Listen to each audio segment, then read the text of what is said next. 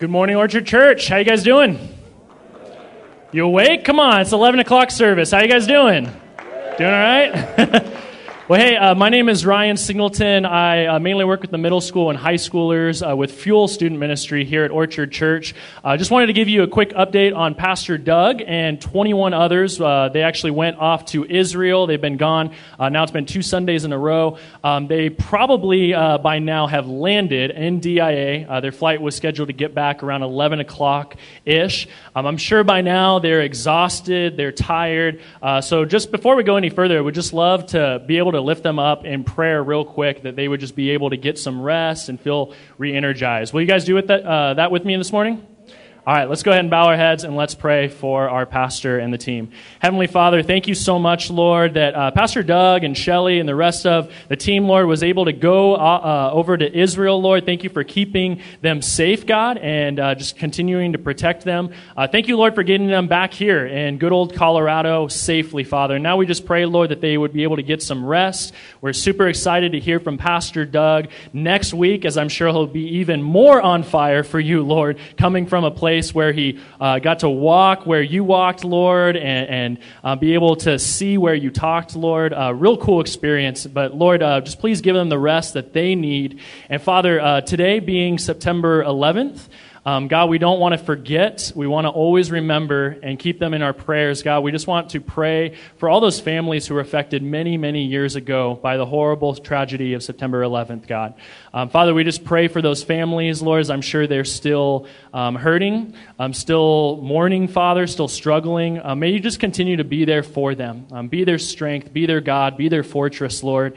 And, Lord, I know that through this, God, I know that you've been continually reaching out to them. So, Father, we just pray over them now that, Lord, this would just continue to draw them closer to you.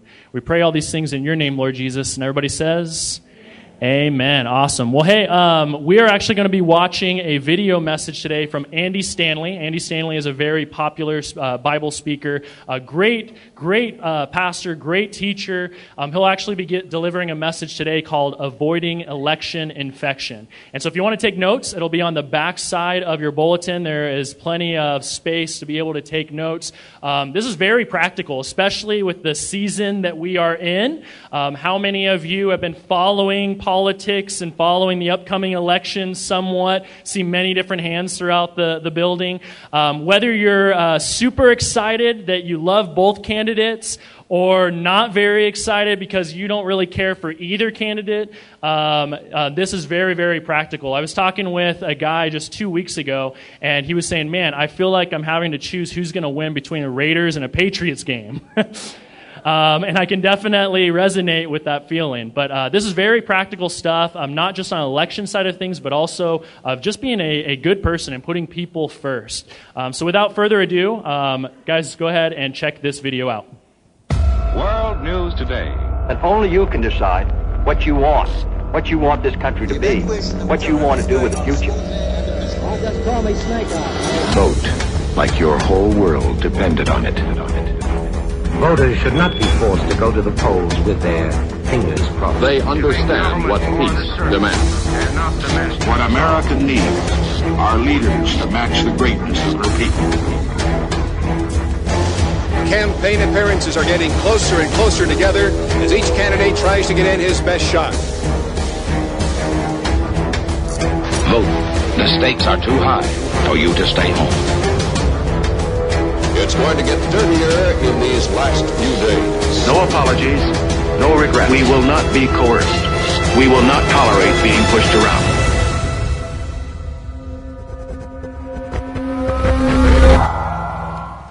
So are y'all nervous? Hey, real quick, I'm going to do a little survey, and so everybody gets to play along. And if you're watching at home, you can play along. But how many of you, if you're honest, and my hand's up on this, okay, even though this might be the minority, how many of you are actually enjoying the drama and the chaos and the tension associated with this presidential election? You kind of like it, yeah. My hand's up, yeah. I don't think any ladies raised their hand, yeah. But probably not the case. Okay, how many of you can't wait for it to be over? Yeah.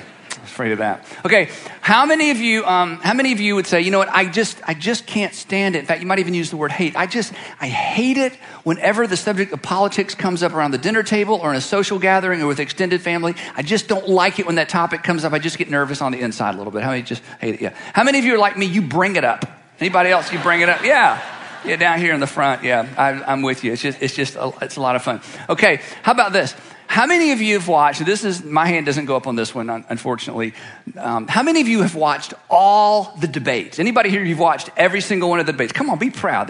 Be an American. Yeah, there you go. You've watched all the debates. How many of you have watched at least some of the debates, okay? Okay. Anybody's like, debates? There are debates? Anybody? No? Okay.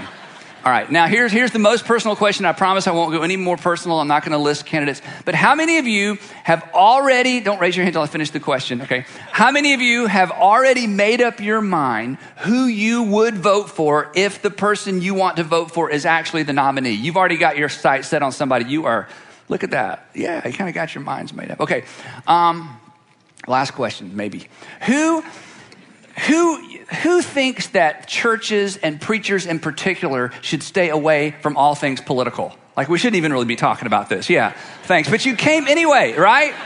Anybody here, you almost didn't come, but you just made yourself come. You really were and some of you are at home, you should be here, but you're not here. You just couldn't stand it. And you told yourself, I'm not going to watch that. He shouldn't be talking about that. And now you're watching because you were just so curious. So we're glad. So here's what I want to do today.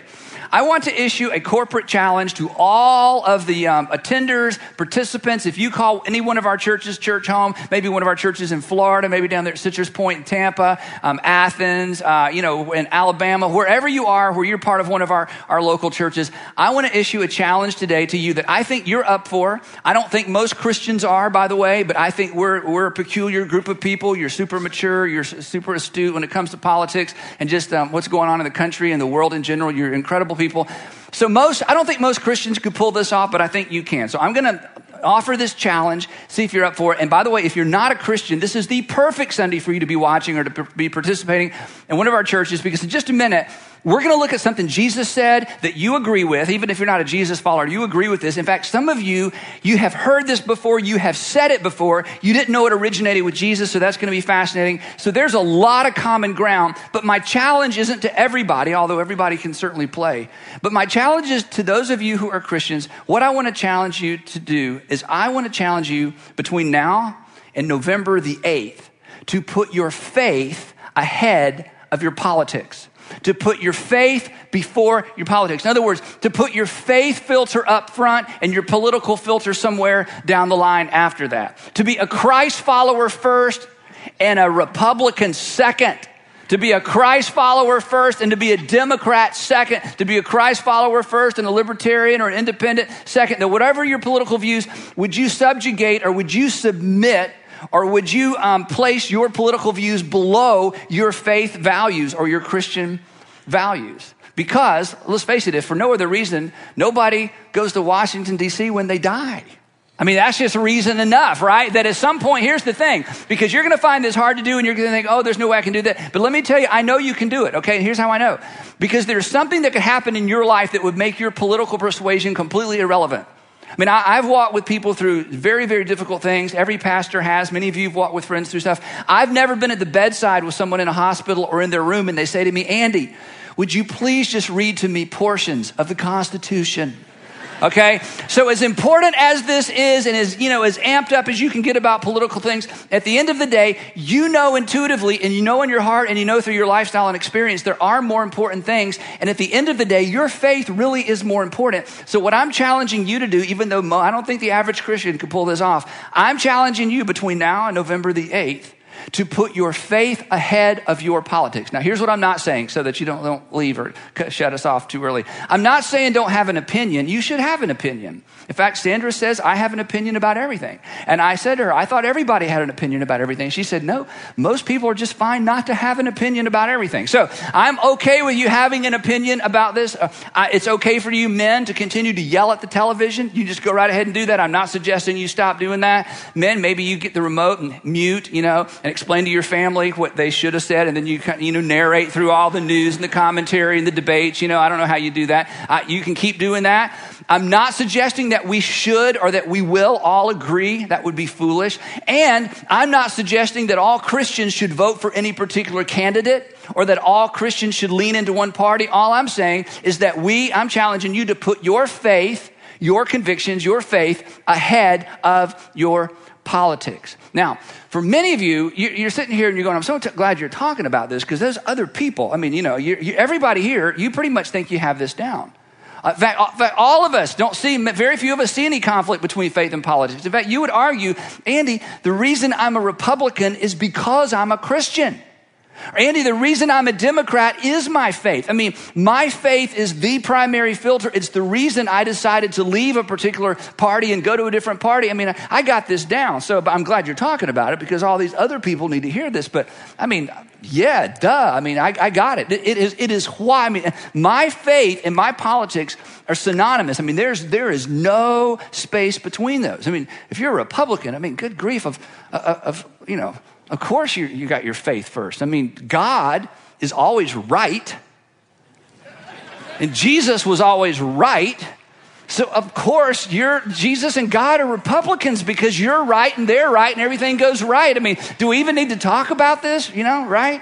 And then, there's that whole thing in the New Testament. I mean, there's evidence in the Bible where Jesus, called Matthew to be his follower. And one of the other words for a tax collector is a publican, like Republicans. I mean, it's almost right there in the Bible. And if that wasn't enough, when Jesus got to Matthew's house and, all the Pharisees were all disturbed that Jesus was hanging out with the publicans, Jesus makes this statement and it's right there in the text. Here's what he said. He said, it's not the healthy who need a doctor, but the sick. Follow this.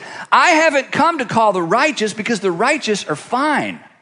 I have come to call the sinners to repentance. So, I mean, Andy, there it is. There's the people on the right and then there are the sinners. So I'm on the right and I'm a Republican and everybody else are the sinners. So I'm with you. My faith and my politics, they are completely lined up together. And if you're a Democrat, you're going, are you kidding me?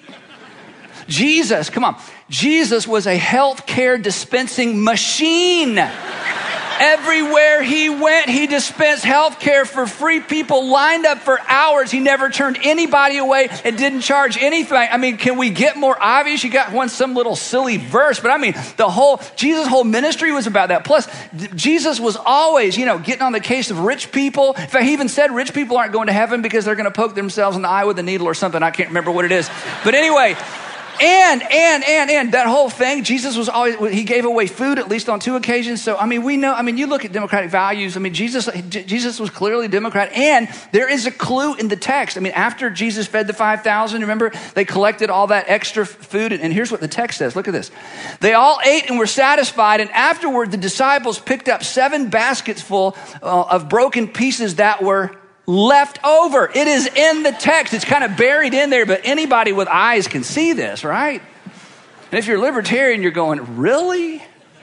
Really? I mean, the most famous verse in the New Testament is John 3:16, but the second most famous verse is the one that every political candidate quotes at some point. It's the most politically charged verse, and nobody gets it right but the libertarians. And you can finish it, fill in the blank. And you shall know the truth, and the truth will make you. There you go, as in liberated. Duh. I mean, there it is. It's right there. Not to mention, there was this incident one time with a rich young ruler, and Jesus, talked to the rich young ruler, and he sent the rich young ruler away, and the rich young ruler was sad. So obviously we know what Jesus thinks about rules and rulers. And then if that wasn't enough, the Apostle Paul, who was actually talking to Christians. Jesus wasn't even talking to Christians. The Apostle Paul, when he wrote his letter to the Thessalonians, 1 Thessalonians, he said this. I mean, how much clearer can we get? He said, work hard with your own hands and mind your own business. It's in the Bible. Mind your own business. We should mind our own business individually. We should mind our own business nationally. God's clearly leaning toward libertarians, right? Have I offended everyone? Have I left anybody out, So the point is this. When it comes to putting your faith before your politics, it's not enough to say, well, Bible first and politics second. That doesn't work. Because no matter where you stand politically,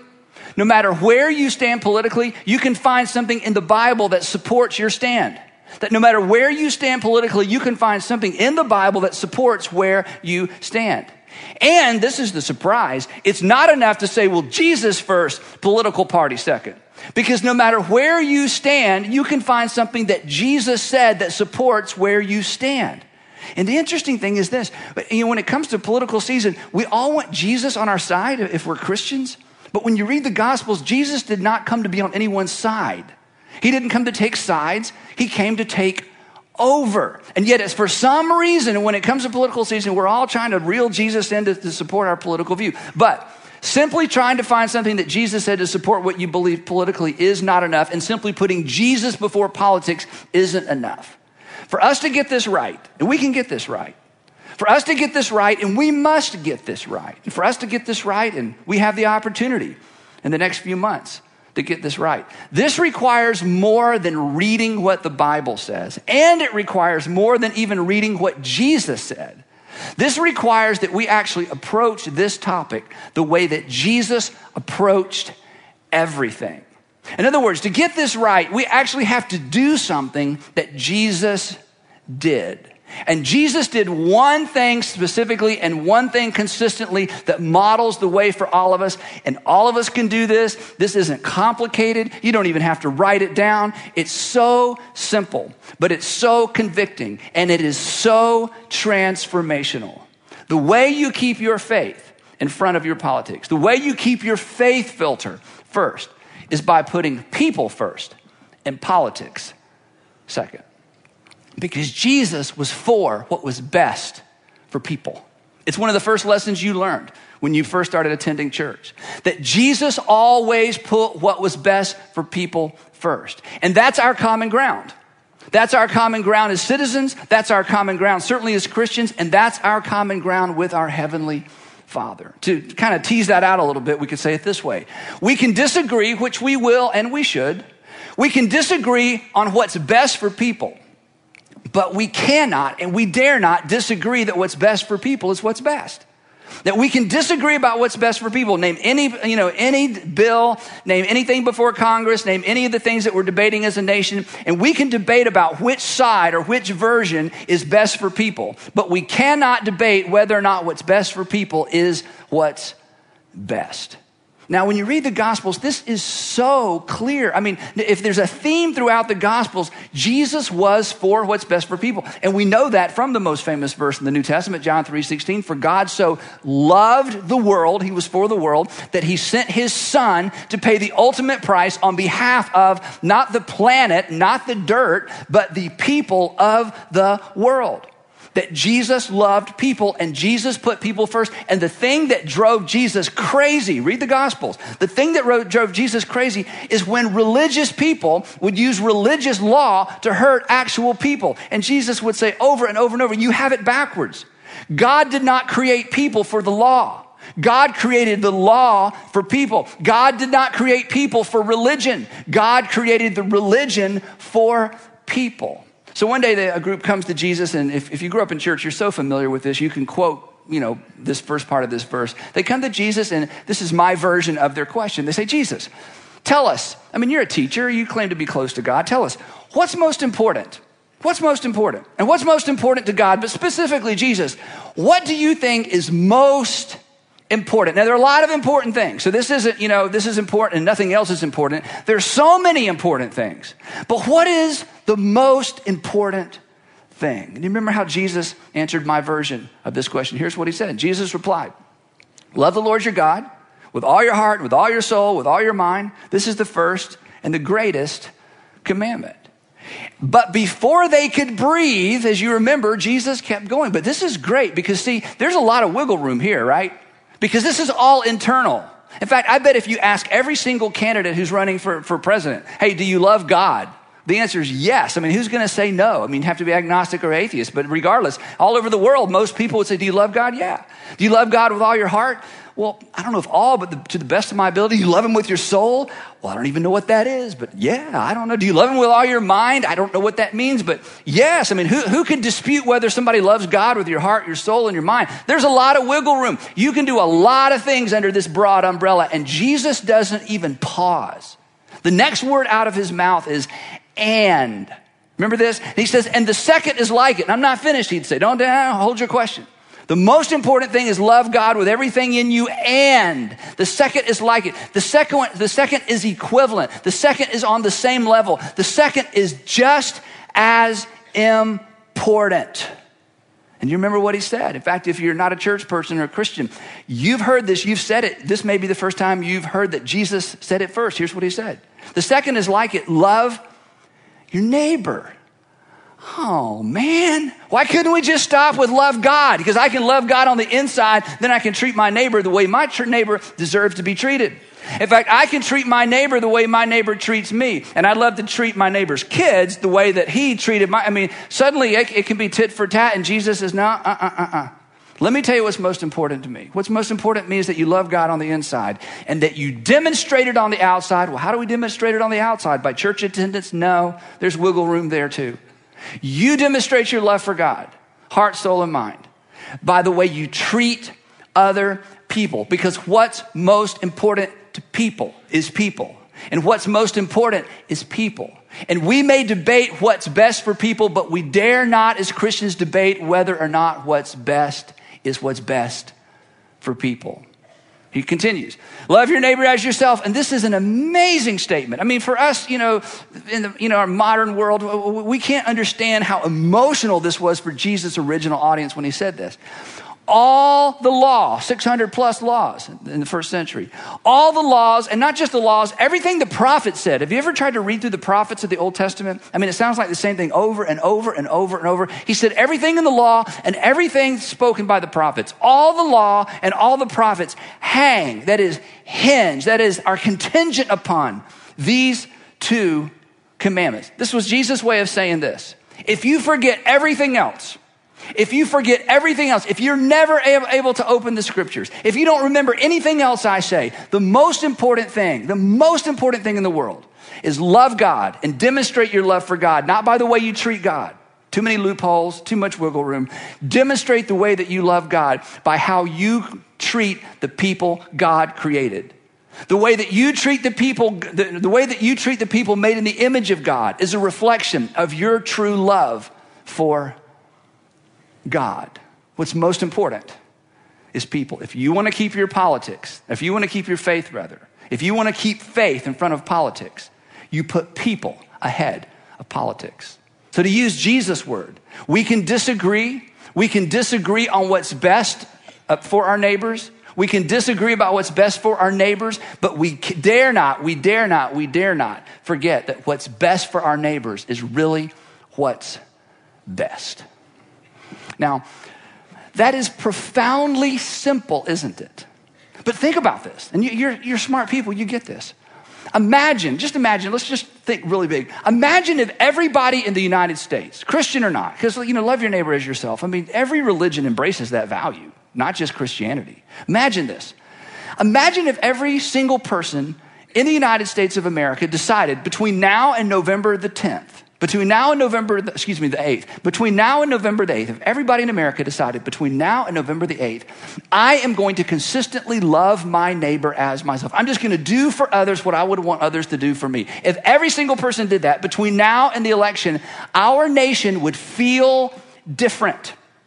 Most of our laws, many of our laws would be irrelevant. We could leave them on the books, but they would never be tested. Our country would be completely different. It almost would not matter who the president was, because what would happen in our country culturally would be so powerful, because it all hinges. Jesus was right. Everything hinges on love for God on the inside and how I treat my neighbor on the outside. It would be a game changer. And that's why it is so simple, why it's so simplistic, why it's so, at the same time, why it's so difficult to think in terms of placing that value ahead of my political values.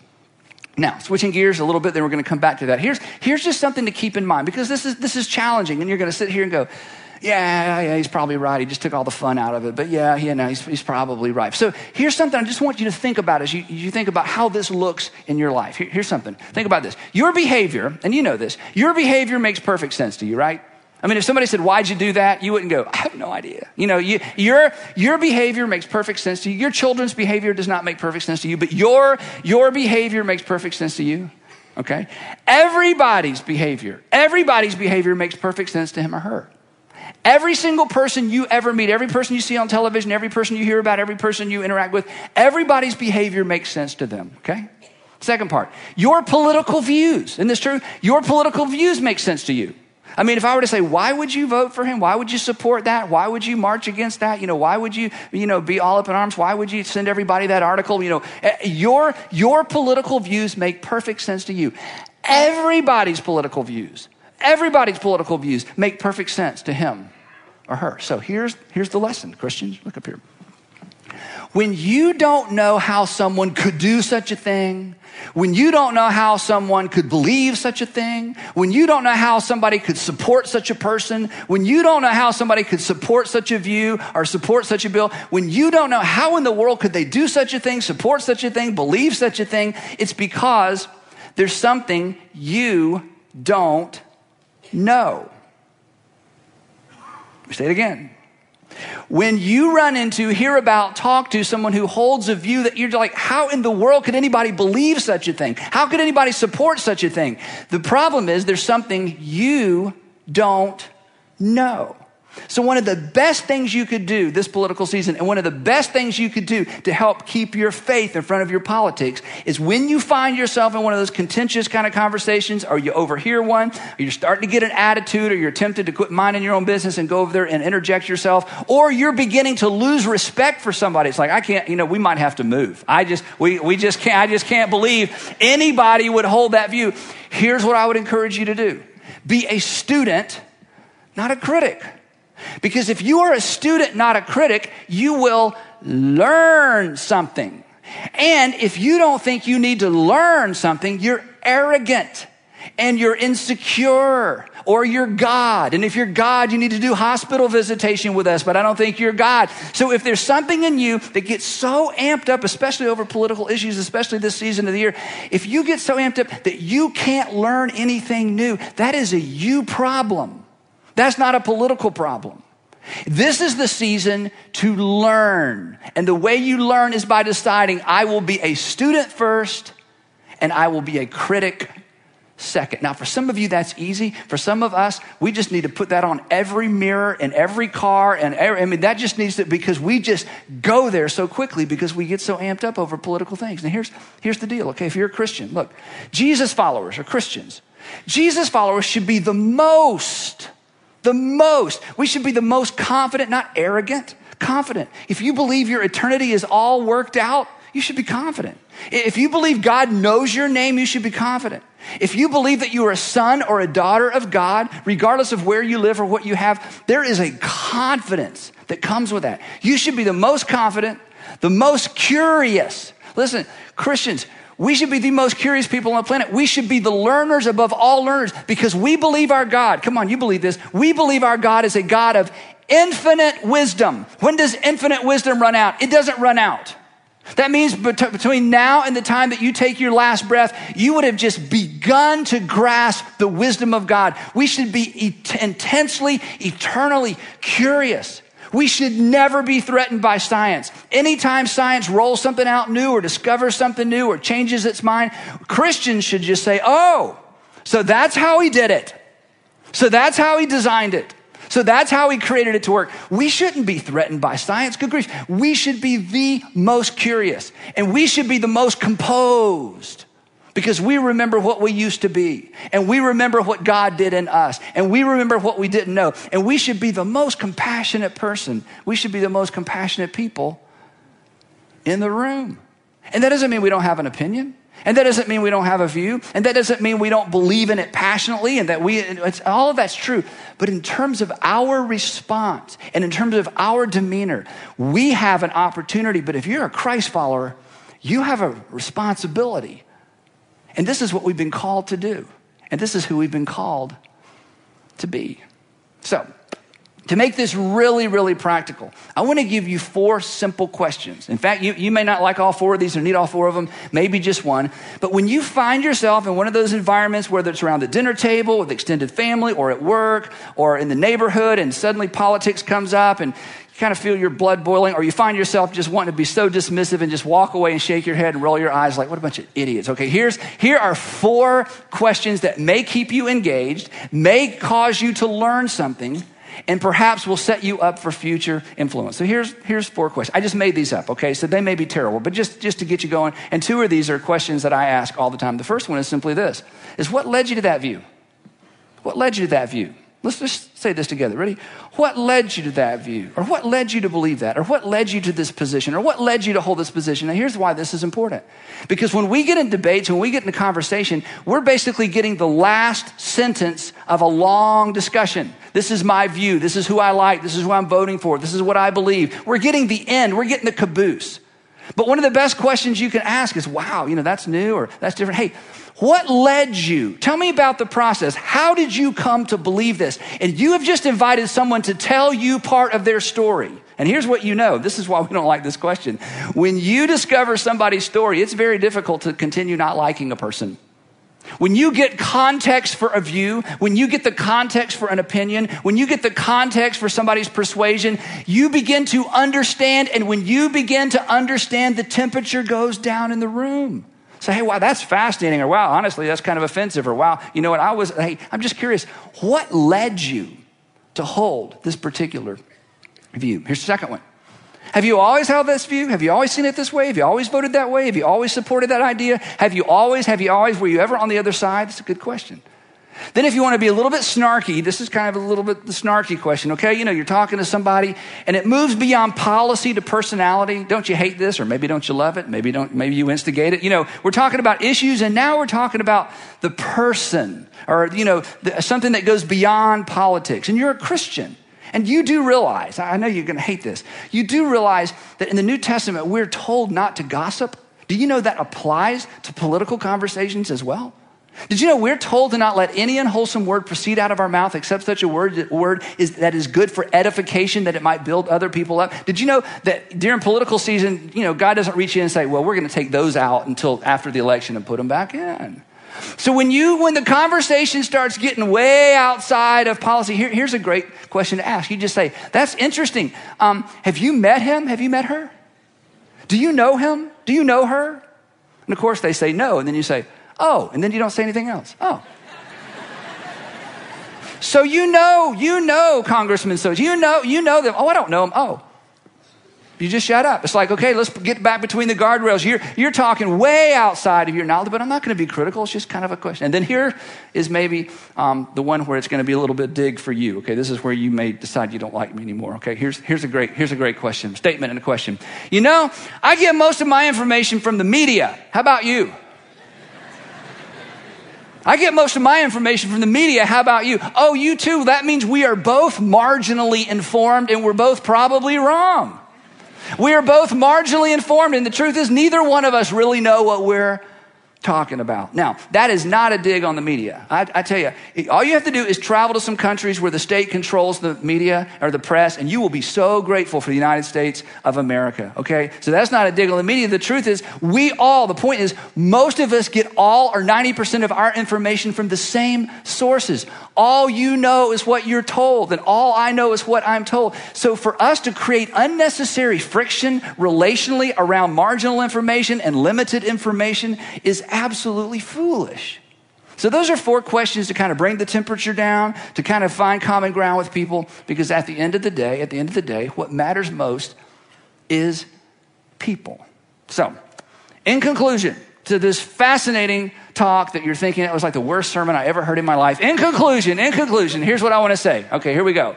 Should you have an opinion? Yes, you should have an opinion. Absolutely. Should you argue your point or argue your opinion? Yes, when it's appropriate. Absolutely, because other people need to learn and other people need to discover what you know that possibly they don't.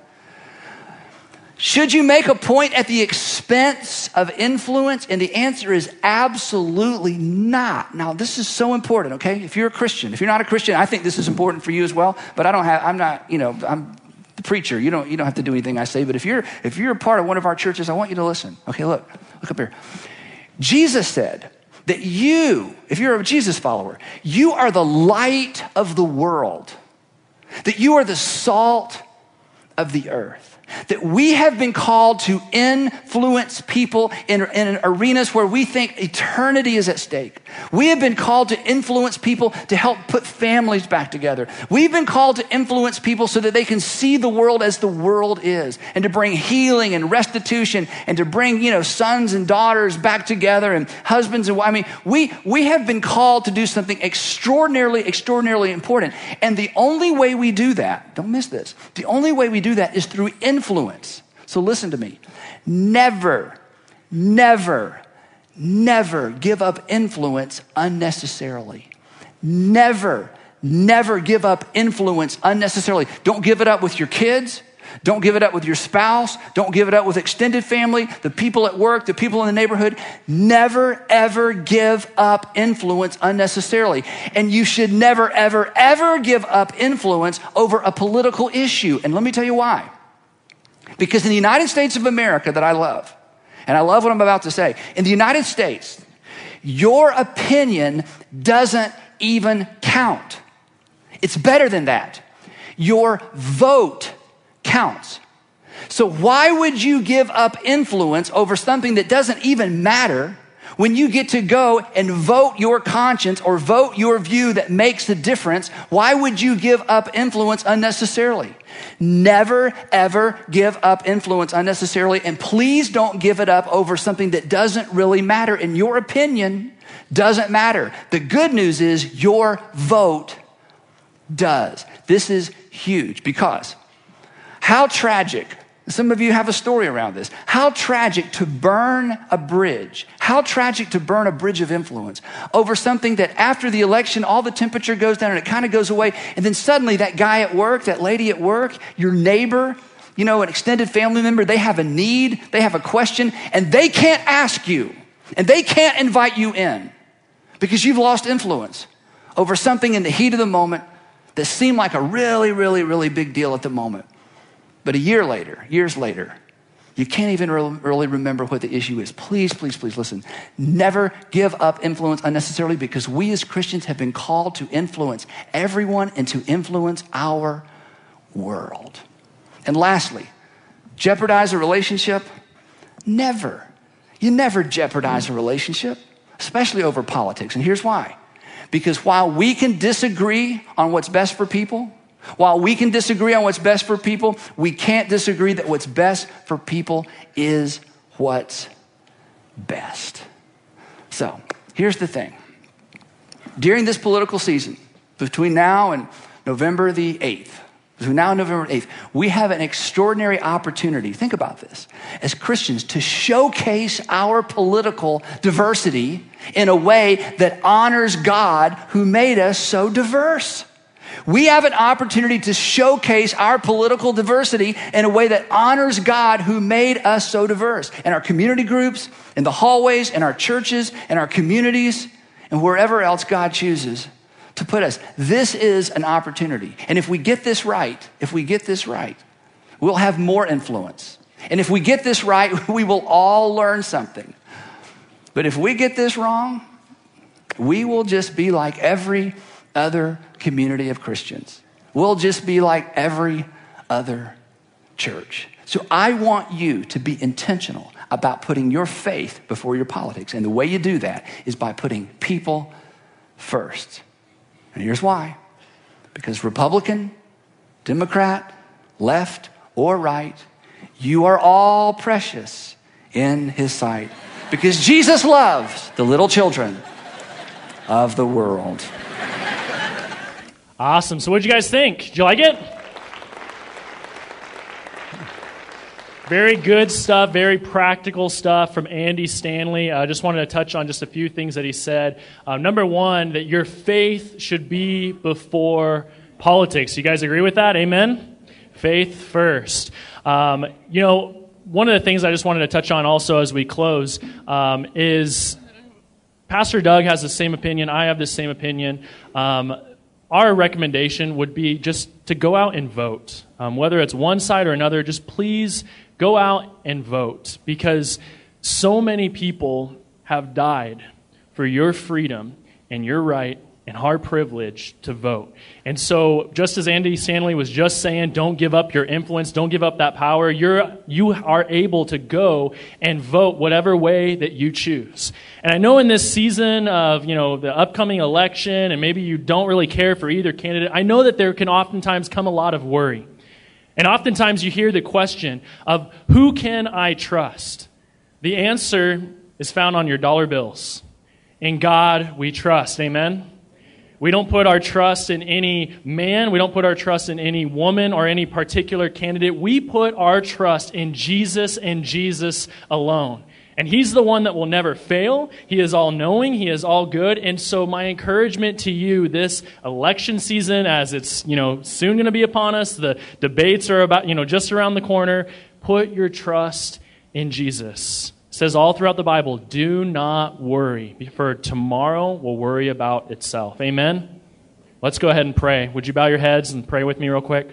Heavenly Father, thank you so much, Lord, for today's message. Andy Stanley through the video feed, God. And Lord, may we put our faith before politics. May it not be something that divides us, God. And Lord, may we not lose our witness throughout, Lord, talking with others about politics or Facebook or Instagram or whatever it is, Lord. Instead, God, may we be lights of this world. May we be the salt of the earth. And for some of us, I know that there's probably a lot of worry that is within our hearts and our minds this morning. Maybe it's regarding the election. Maybe it has nothing to do with politics. And maybe we're just right in the midst of it.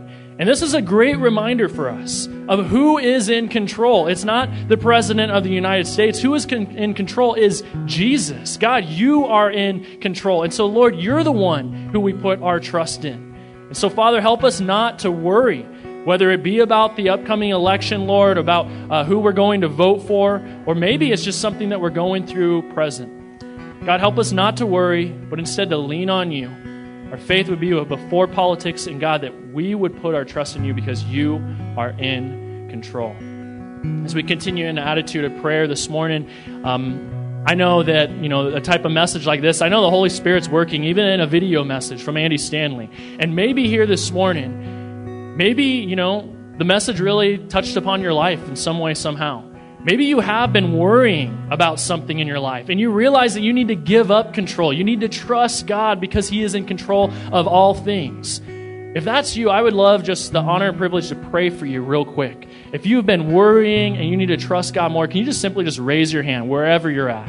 Hands all over the place. My hand's up there with you.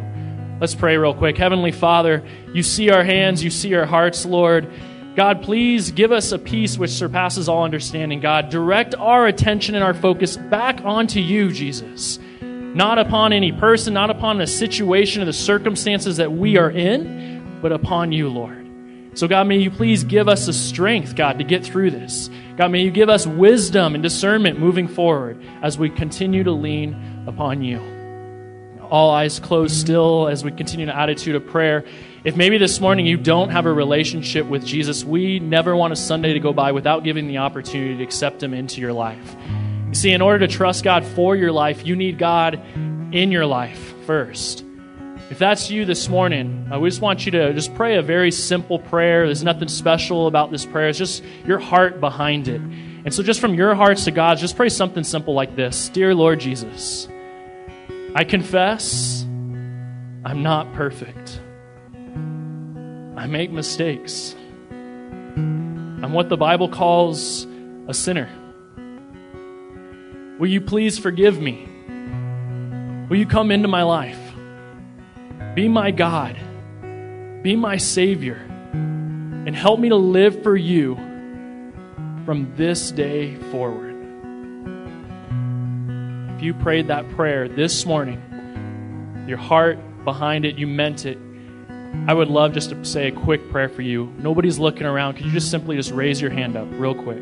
See your hand, left side. Praise God. Tons of hands. Praise God.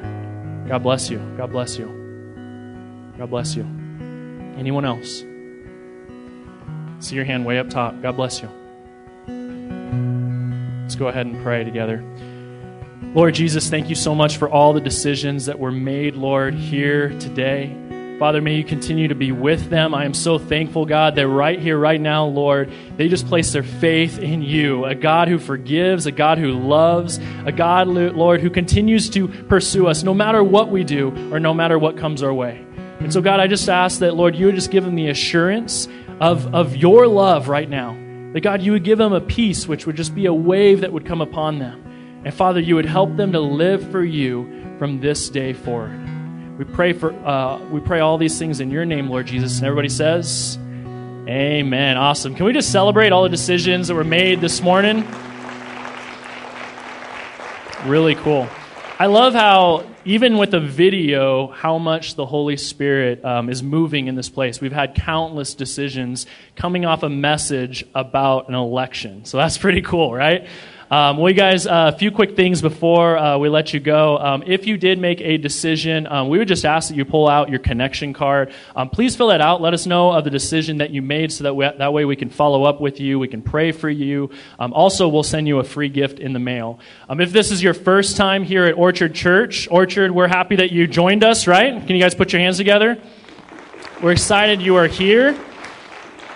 We constantly want to reach out in our community. We want new guests to come here. We just ask that you would also fill out this connection card. Put it in the offering bucket as it passes by. We'll send you a free gift in the mail as well. With that, just two more announcements. Our men's retreat is coming up. There will be information in the video here just shortly. It's November 10th through the 12th. Last year, we had around 85 or 86 men go up for our men's retreat. This year, we're anticipating somewhere between 90 and 100. So the sign-ups start today. If you want more information, I'll be available in the foyer just right out here at the table where you can sign up for the men's retreat or get more information. And then also, we're about ready to continue on in a time of worship. We're going to pass out the offering buckets for our tithes and offerings. Here at Orchard Church, one of our values, and Pastor Doug says it every single week, is that we want to be a church who acts our wage. We want to be a people who acts our wage. That means that we want to give first, save second, and then third, we want to learn to live on the rest. And so with that said, please just stay in your seats. Go ahead and check out the video about what is to come at Orchard Church. Remember, Pastor Doug will be back next week as we start a new series through the book of Ruth. Love you guys, and we'll see you next week.